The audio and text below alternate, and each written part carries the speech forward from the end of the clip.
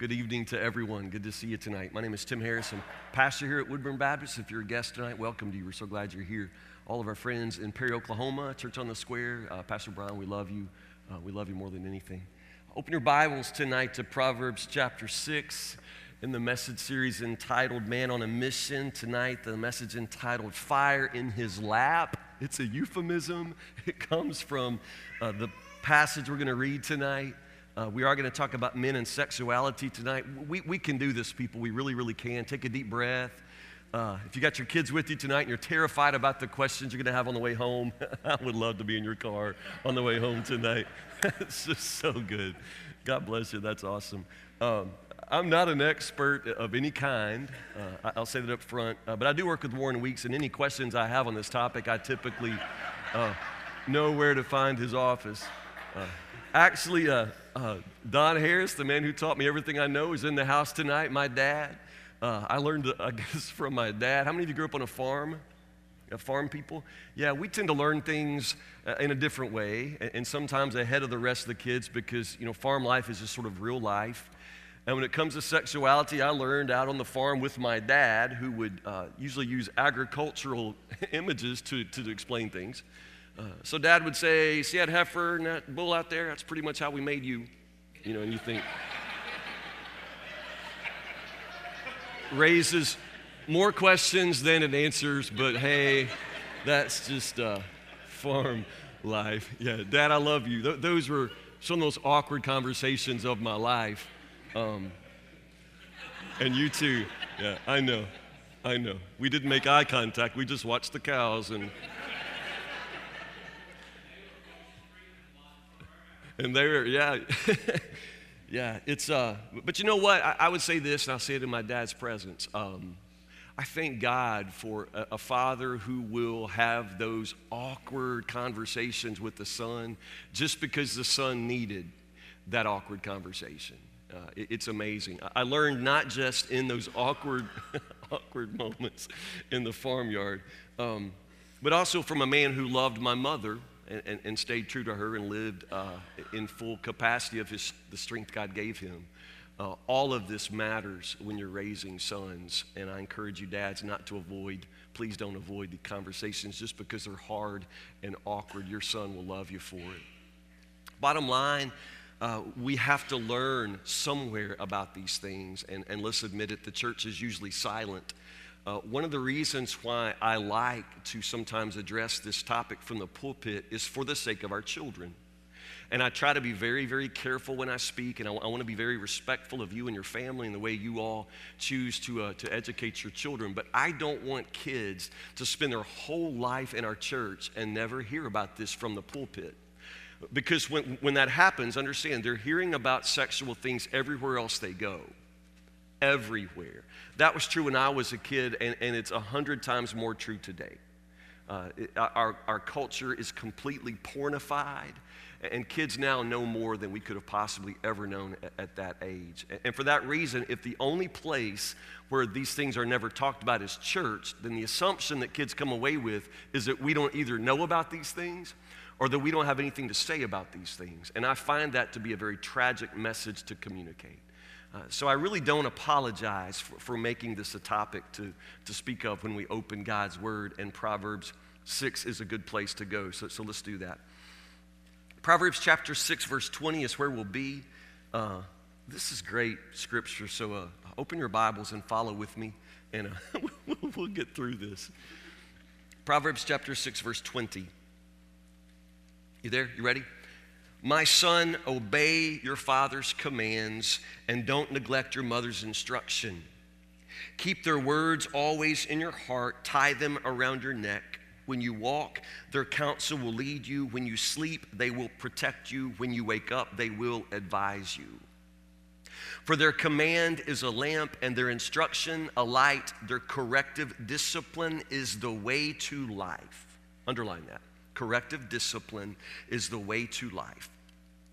It will keep you from the immoral woman, from the smooth tongue of a promiscuous woman. Don't lust for her beauty. Don't let her coy glances seduce you. For a prostitute will bring you to poverty, but sleeping with another man's wife will cost you your life. Can a man scoop fire into his lap and not have his clothes catch on fire? Can he walk on hot coals and not blister his feet? So it is with the man who sleeps with another man's wife. He who embraces her will not go unpunished. And then the following verses talk about the punishment, actually. It goes on there, but let's stop right there. Verse 20, go right back. This whole passage, which is dealing with sexual teaching, sexual instruction, begins, my son, obey your father's commands and don't neglect your mother's instruction. I love that. The assumption being in Scripture that this is something that parents together are going to teach their children. Do you see that? That may sound simple or basic to you, but it is not simple and basic in the world we live in. Most children are not receiving good information from their parents. I suppose in the old days we would talk about, probably Ward Cleaver, Leave It to Beaver. Probably back in those days, Ward would set aside a time and then have the talk with his sons, Wally and Beaver. A talk, the talk. Maybe the night before Wally gets married. Or the day that Beaver moves off to college, whatever. And if that was ever a good idea, I hope you understand that that is not sufficient now. If you possibly think, Dad, that you're going to cover this in a talk with your son, what are you thinking? For one thing, by the time you get around to the talk, he's probably already stayed up too late one night and saw way too much on television. You've already missed your opportunity to instruct him. Understand? He's already gotten his information from somewhere else. And also, if you think that you can do this in one talk, you understand? It's so much to absorb, and the first time you hear it, you're just mostly shocked. You understand? First time you hear it, you're just thinking, oh my goodness, this can't be, no way, no. And it takes a while. A son tends to absorb this in ways that he can at a particular age, whatever age he is. And so honestly, it's a conversation that has to begin early and continue all the way through. It simply needs to be something that in the privacy and dignity of your family life you can talk about. And that's hard. It's hard because most of us honestly didn't grow up in families like that. I do a lot of premarital counseling with couples getting married, and most couples getting married tell me that in their family growing up, nobody talked about sexual things. Now, sometimes daughters and mothers do a better job because there is a biological necessity that most mothers tell their daughters a thing or two. But it's not always the case with sons. And so a lot of sons never get told nothing about nothing, ever, at home, even in Christian homes, and sometimes especially in Christian homes. That's just devastating. It's devastating to think like that, because let's think about your son. If you don't teach him, Dad, you don't teach him about this most intimate and important part of the way God made him. If you don't instruct him, then he goes out into the world trying to pick up the information on his own. Now, there's a lot of information out there, a lot of information. When I was a kid growing up in Warren County, Kentucky, for me to have access to certain things, I would probably have had to find a ride to Nashville and get in the car and drive down to kind of the worst part of Nashville. And then even then, there would be shops or stores with the windows all painted black and no signs on the door. And if I could get in, I never did this. I'm not telling, I'm just, yeah, gotta be really careful. Y'all are looking at me. Never did it. I'm just telling you, there were certain things that were absolutely kept out of sight from most of society. It was hidden. And the people who went there went in secret and in shame. But I'm just telling you now, if your child has an iPhone, they can sit there on the couch while you're home and look at things much, much worse than you ever could have found on Printer's Alley in Nashville. Do you understand that? There is nothing anymore that is off limits from anybody. It is all out there. And you're so naive if you think that simply because you haven't brought it up, therefore your child doesn't know. Your child cannot escape it. And so therefore, father and mother, you've got to be there to talk and to give instruction. You simply must. And notice the context here is father and mother. Father and mother together. I understand that some things probably need to come from dad and will come from dad, but there's still this context of a relationship. This instruction, this whole topic, it is in the context of a loving relationship between a husband and a wife. And so in Scripture, when the topic is this instruction for the son, then notice there, it's the father and mother. It's coming from father and mother. Would that would be the case. But here's the problem. You have a lot of boys, most boys, I would say, and probably a lot of the men in this room. Nobody ever sat you down and taught you nothing about nothing. Now, you think you know. You think you know. And I would argue some of you don't know what you think you know. Now, this is from experience. I can remember being a kid growing up in a Baptist church, just like some of you growing up in a Baptist church. And one night, I think our preacher said something about fornication. Now, I didn't know that word. But, sexual things always, you don't know what it is, but you still know that's probably really interesting, especially as a kid. So I remember us thinking, what exactly is that? That sounds interesting. So the boys after church, we got out back behind the church, and we started asking, what is it? What is it? So it was our pastor's son. Our pastor's son explained it all to us that night behind the church building. The pastor's son. I mean, he told it all. He told us a lot in detail. Now, looking back as a 48-year-old man and father, I'm telling you now, he didn't know nothing. He didn't know anything. I want to call him up now and say, did you ever have kids? I mean, this guy knew nothing. He had it all wrong. I don't know where he got that mess. But now I believed him for a while, but even then I'm thinking, I don't even think that's possible. I don't think so. But here's the thing. We don't get good information. We don't get good information. And as a man, we typically don't like to ask for instructions. Am I right? We typically like to just act like we already know. And if the topic is sexuality, we really want to seem like we know. We want to be the sex machine. We want to be the awesome, even if we're pastors. You just have this tendency to want to be that guy. And so we don't ask anybody for any sort of information or help. We just feel like we're already supposed to know. So it's a very dangerous thing. We have adult, grown, and in our case, Christian men who really have never had a genuine conversation about these things with anybody wiser or anybody who could tell them something about something. And is it any wonder then that about 50% of church-going men like you guys are addicted to internet pornography today? It's a secret part of your life. And it's a shameful part of your life. And at this point, you feel like there's nobody in the world you can talk to, least of all your wife. And that's the horrible part too. My son, obey your father's commands. Let's break this down a little bit. And we're not even to the sexy part yet, I know, but just stay with me. My son, obey. The Hebrew word there is actually the word for protect. Protect, and that's interesting because we're here instructing a son who's protecting something he's already received. You understand? Understand the difference there?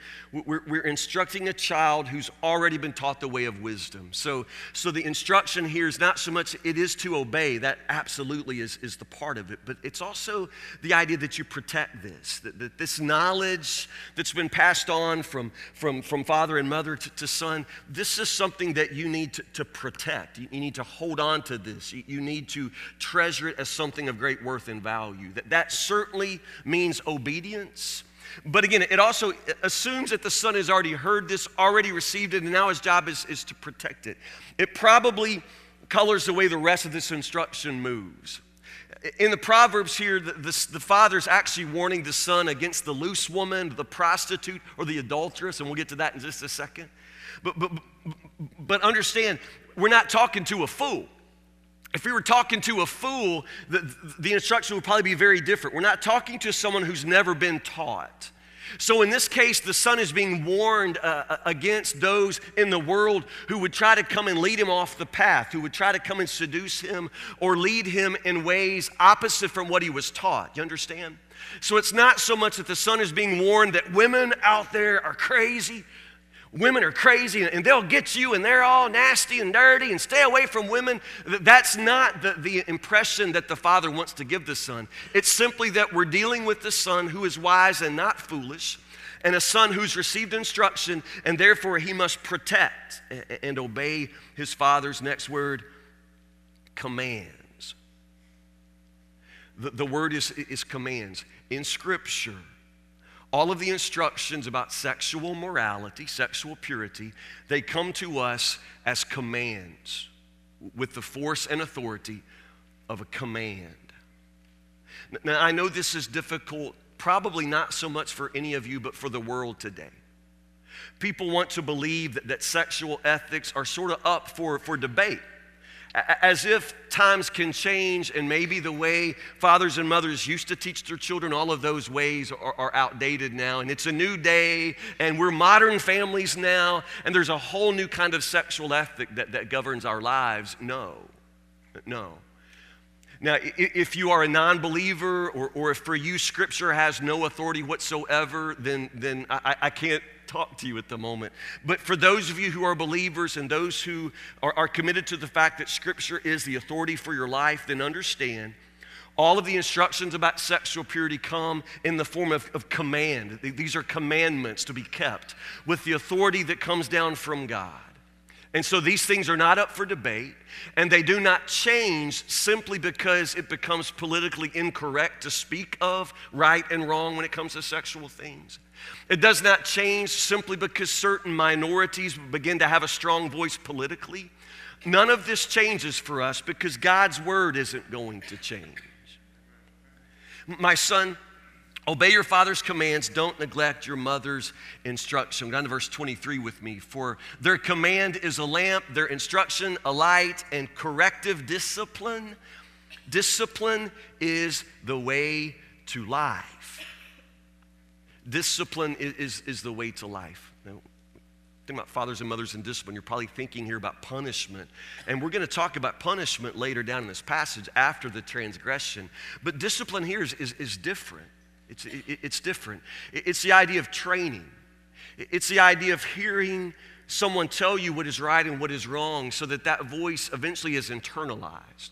And that's the aim of discipline, the aim of good, godly discipline and teaching. The idea is that these truths, that this purity becomes something that is inside of you to such a degree where you don't always have to be taught or reminded anymore. It's a voice that's in you. And we want our children to grow up with that kind of internalized Christian morality. But more than that, it's the idea of hard work. If you've ever been an athlete, if you're a runner or a basketball player or football player or whatever it is that you do, everything like that takes discipline. It's hard work. It's really, really hard work. And most of us who aren't afraid of hard work would say that everything in life that's worth having comes as a result of hard work. Everything of value comes with a price tag, and that price tag means hard work. And your sexual purity, which is a wonderful thing that God gives you, it also comes with a kind of price tag. It takes work. It really does take discipline. This is hard, guys. It's very, very difficult. I remember being a kid growing up in church, and I was taught to keep myself pure. And I was taught that the beauty of God's gift of sexuality for men and women and husbands and wives. But I used to be so frustrated because I'm a 13, 14, 15-year-old boy. Oh my goodness, I was so in love with Farrah Fawcett Majors in 6th grade. Oh my goodness, and Wonder Woman. I had a picture of Wonder Woman in my algebra notebook, and I covered a photo with aluminum foil. Yeah, as if this isn't nerdy. I covered the photo with aluminum foil, and then I put Wonder Woman, in her bathing suit. Yeah, so in class, But I assumed that nobody at church would understand that. Understand? I assumed the men wouldn't know about that. And all along, I'm told to keep myself pure for marriage, and I fully intended to do that, and I did. But I remember just struggling, thinking, this is so hard. Why is this so hard? If it's such a wonderful gift, why does God give you this gift when you're 12 years old and then tell you just to hang on to it till you're 22? Because that's what it felt like. Why? Why must I struggle in this way when honestly nobody else seems to be struggling? And what's the purpose of giving me this gift, this desire, this capacity, this ability, but at the same time saying, don't act on that. Don't do anything about that. Just live with that till you get married. It seemed like a cruel joke, just to be honest. It seemed so difficult. I just wonder, God, why didn't you just keep this gift until my wedding night and then just wrap it up, with a place setting or something?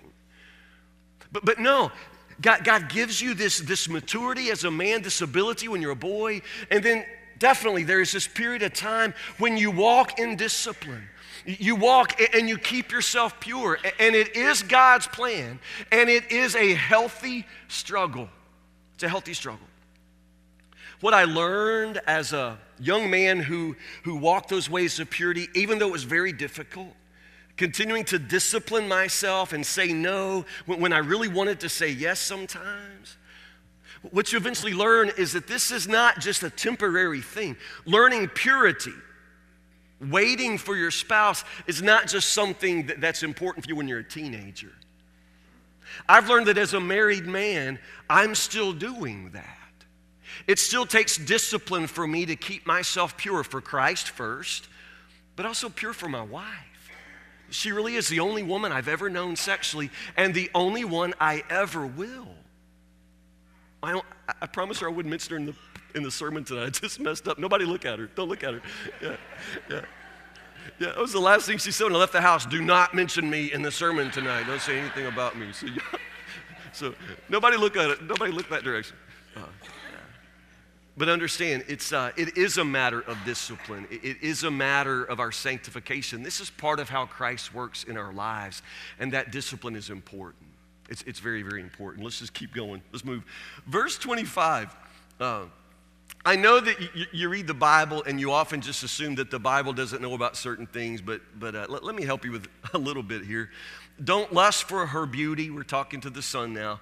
Don't let her coy glances seduce you. Again, Hebrew is such a fun language. That last part of verse 25 there, don't let her coy glances seduce you. What it actually says is, don't become absorbed in her eyelashes.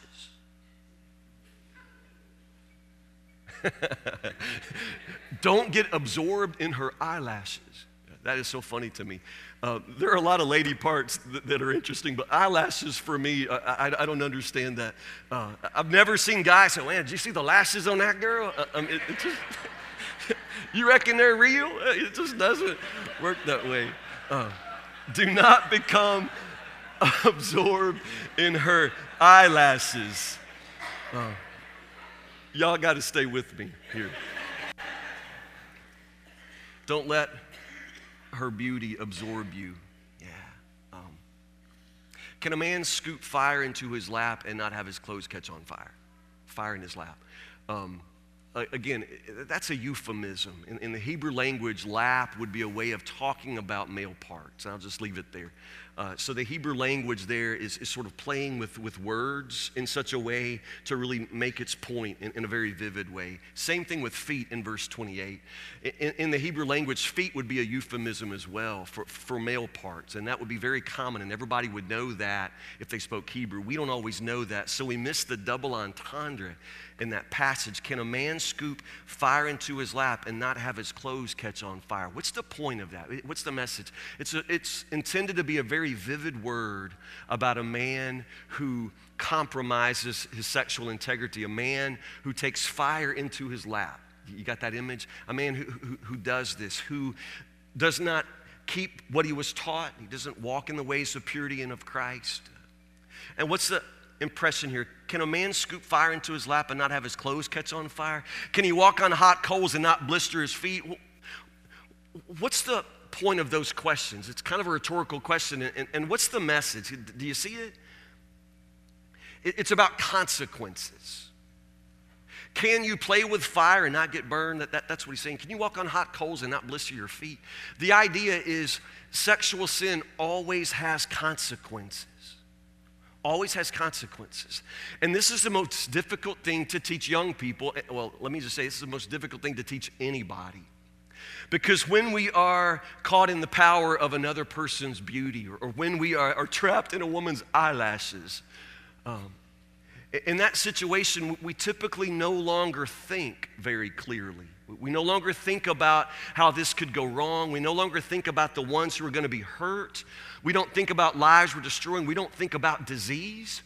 We don't think about any of these things. We sort of become overwhelmed's not the word. I don't believe we're ever overwhelmed. But we no longer become logical.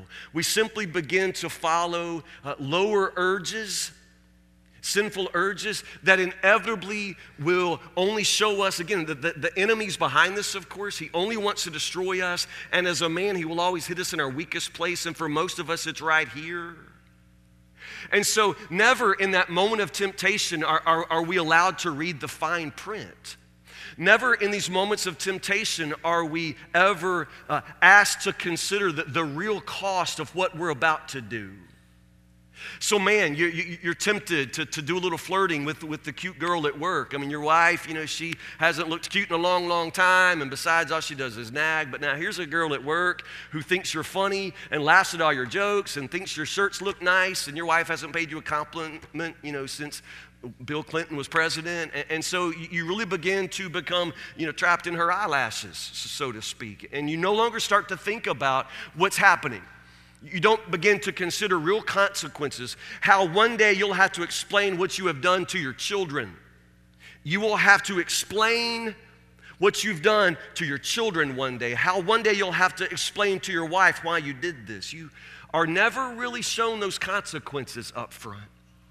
But Scripture wants to remind you that there are consequences here. Sin always has its consequences. And when it comes to sexual sin, there are particular boundaries around this area, this natural part of human desire and behavior.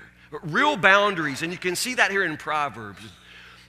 I want us to consider why that is, because it's important. Why does Scripture draw particular boundaries, build a particular wall around this part of our lives, this kind of temptation? What makes sexual sin different, and what makes it different for men? Turn with me quickly to Ephesians chapter 5. You've read this passage before, but probably not thinking about sexual things. Let's do it. Ephesians chapter 5, verse 25.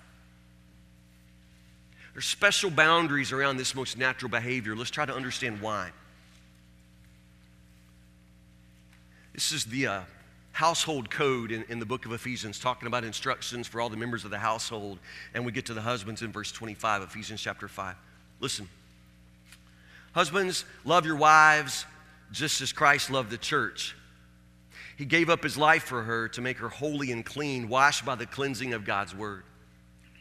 He did this to present her to himself as a glorious church without a spot or wrinkle or any other blemish.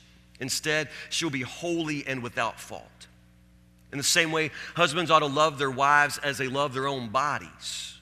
For a man who loves his wife actually shows love for himself. No one hates his own body but feeds it and cares for it just as Christ cares for the church. And we're members of his body. As the scriptures say, a man leaves his father and mother and is joined to his wife, and the two become one flesh.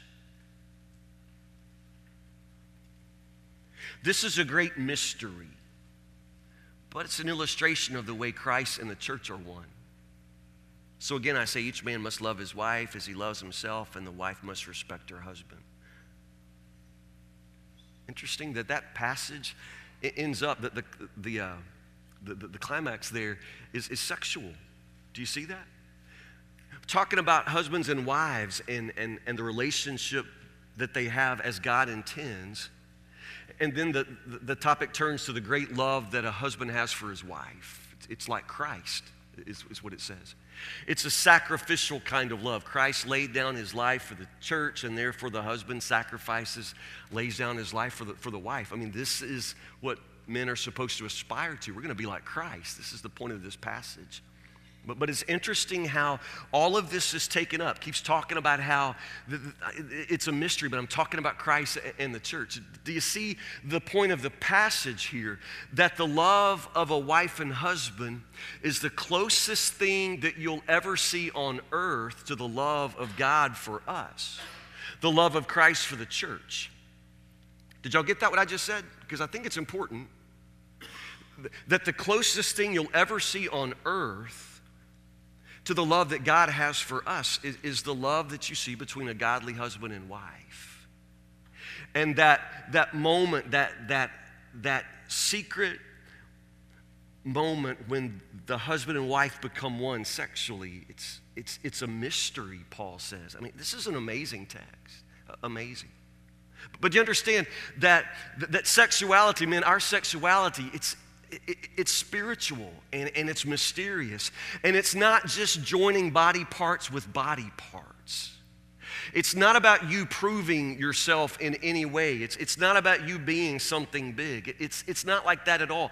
And this is why the church of all people, we have to help people understand what sexuality is and how holy and special and wonderful this is between a wife and husband.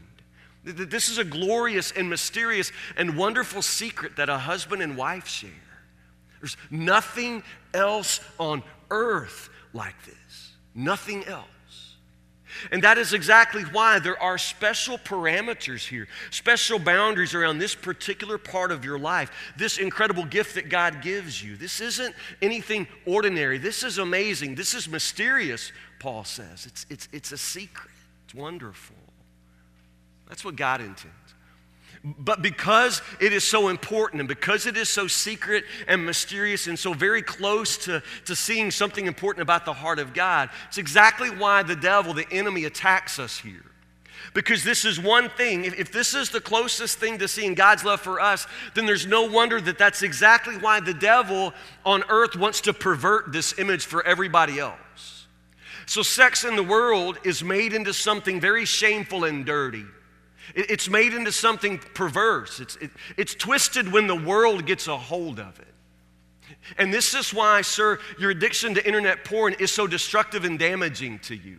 Because the pictures that you allow yourself to see are nothing like what Paul describes here, nothing.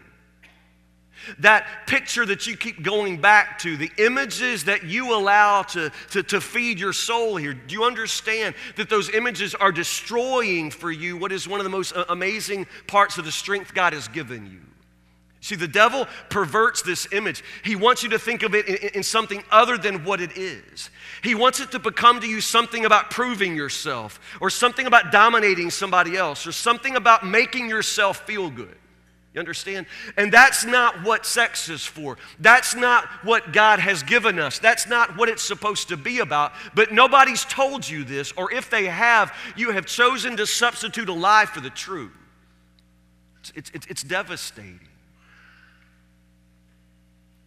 If you think that sex is something shameful, if you think that sex is something dirty, if you think of sex as something low, then whenever you're feeling low, whenever you're feeling dirty, whenever you're feeling shameful, you'll go looking for sex. You understand, sir?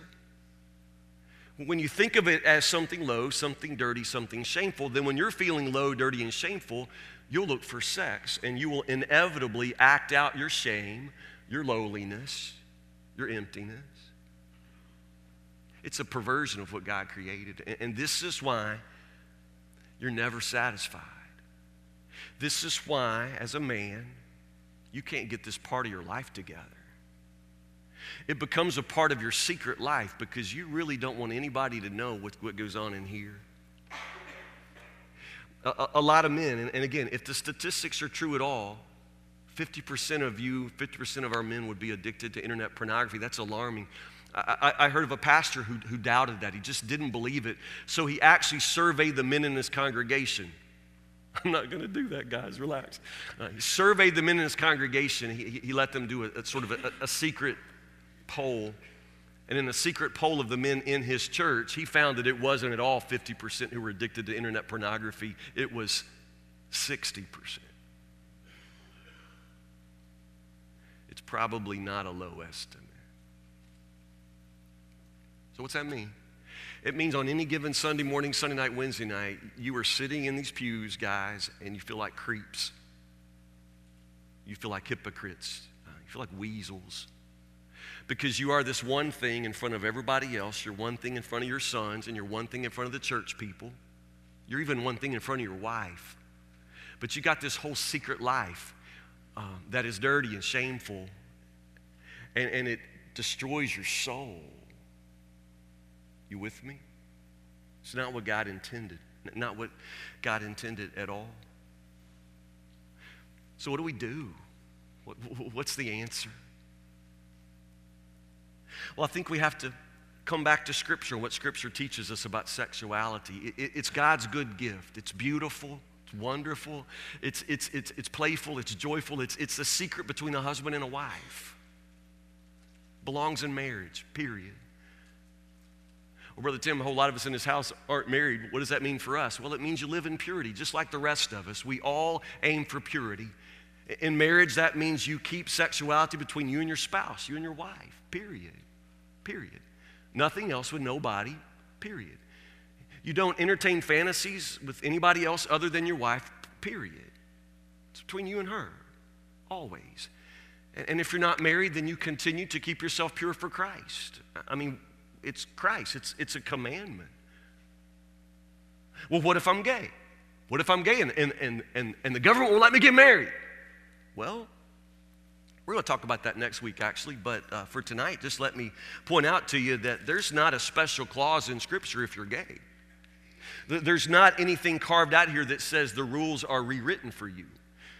You're going to pursue sexual purity just like the rest of us. And if the only kind of sexual acts that you desire are forbidden acts, then you'll live in purity, won't you? I mean, don't you want to please Christ? I mean, we walk in purity, all of us. Because sex is a good thing. It's a beautiful thing. It's a wonderful thing. It's not dirty. It's not shameful. Kept in the boundaries that God has drawn for it, it is a part of your strength, sir. You see, this is the thing. Can you imagine if the 50% of church men could be set free from this? Because it's part of what's holding you back. It's exactly why you don't step into leadership, isn't it? Isn't it? It's a reason why when your name comes up to be a deacon or a yoke fellow, you tend to send your name back in because you feel so rotten about this part of you. I know that's true for a lot of our guys. This is the creepy side of you, and it is the part of you that always separates you from what God wants for you. And this is what I'm telling you. When you learn to walk in sexual purity and integrity, when you embrace this discipline as a part of the strength God has given you, then you will finally understand how you're supposed to live. All of a sudden, your sexual side isn't the part of you that makes you feel low and shameful and creepy. It becomes part of what makes you hold your head up high.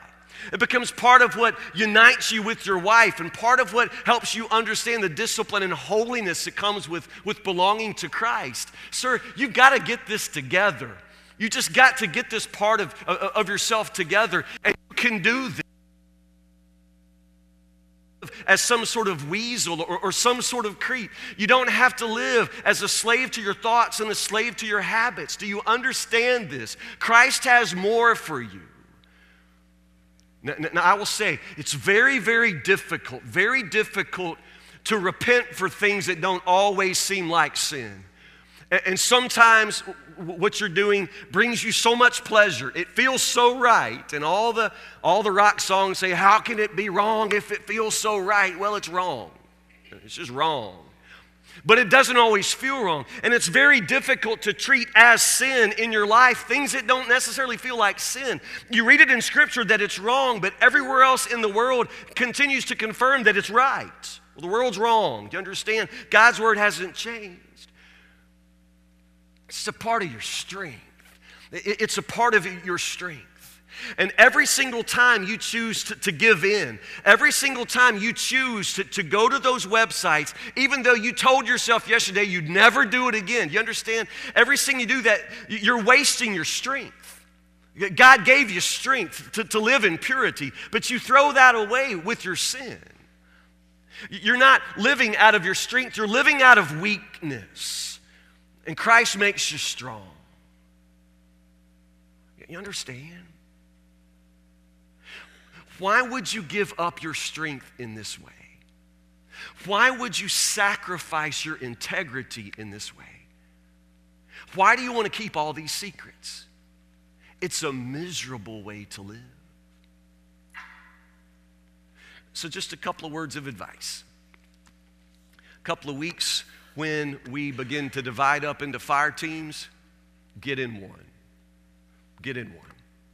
You need men in your life. You need other men. We can identify in ways that women don't understand. We understand each other. We get each other. You're probably thinking that other men don't struggle the way you struggle. Well, we do. We all do. And when we can get together and begin to feel safe around each other, we help each other a lot. Because you understand, secrets make you sick. Secrets make you sick. And the fact that this has to do with your secret sin, that's the power that it has over you because it's secret. But if you can find a way to simply live with no more secrets, this sin loses its power over you. You're listening to me? The power is in the secrecy. You're afraid of being found out. Once you have no secrets, this sin has no power. So you've got to find a man. You've got to find some situation where you can be honest with somebody, a godly man, somebody who's going to understand the values that Christ has placed on your life and going to relate to that. Somebody who's going to steer you in the right direction, who's going to be honest but firm with you. Understand? You got to find somebody that you can share this struggle with. And guys, we can do that for each other. If you're really struggling with internet pornography, then I want you to understand there are ways around that. There are ways that you can avoid that sin. There are ways that you can make yourself accountable with software. And I encourage you to take advantage of those things. XXXchurch.com, for example, is a website specifically designed to help men, Christian men, with this struggle. You will download a certain amount of software that goes onto your computer, and then it begins to send a report to two people you choose every time you go to a website you shouldn't go to. Won't you do that? Chicken, won't you do it? Pick two people you can trust. I'll be one. You don't even ever have to talk to me about it. Just put my name and my email address in there, and probably you'll never go to those places again. You understand? Because Pastor Tim's going to get a report. You laugh. I'm presently doing that for a number of guys. I'll be your guy. I'll keep your secrets. I understand you. I really do.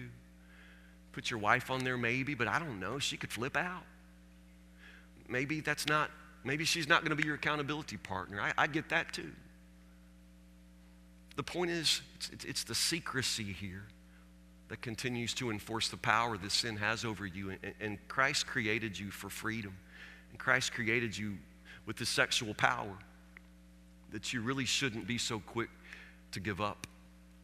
It is part of the core strength of yourself as a man on a mission. Let's pray together, then let's sing together.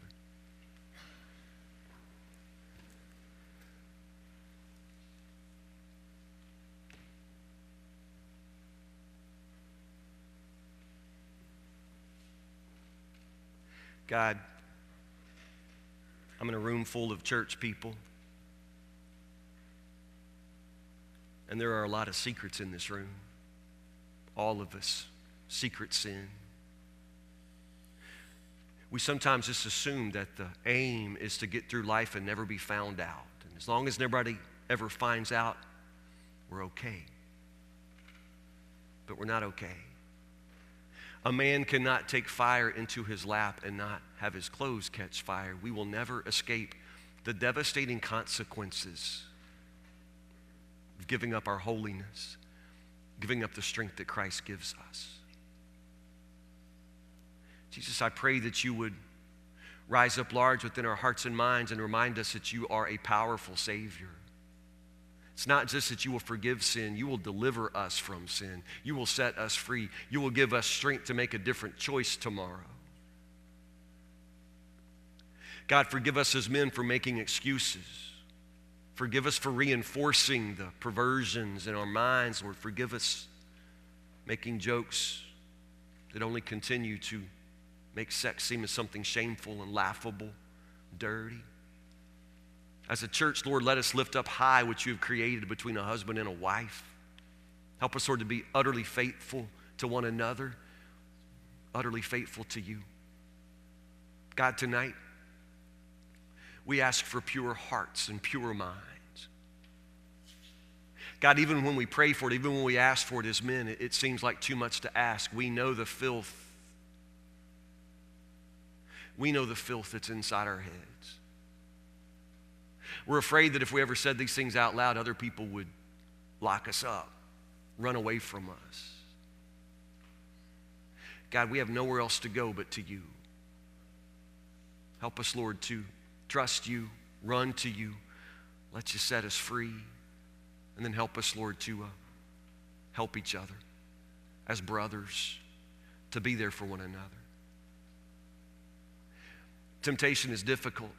It always isolates us, makes us feel alone. Lord, I pray that as men in this church together, boys, help us not to leave each other alone in these struggles. We all struggle. Alone, we struggle more difficult, the Lord, but together, we could add strength to strength. Help us, Lord, as brothers to come together and help each other. And help us all day by day, Lord. Say no to sin, yes to purity, become more and more like you each day. Oh Christ, may we have your purity in our hearts and in our minds. We pray in your strong name. Amen.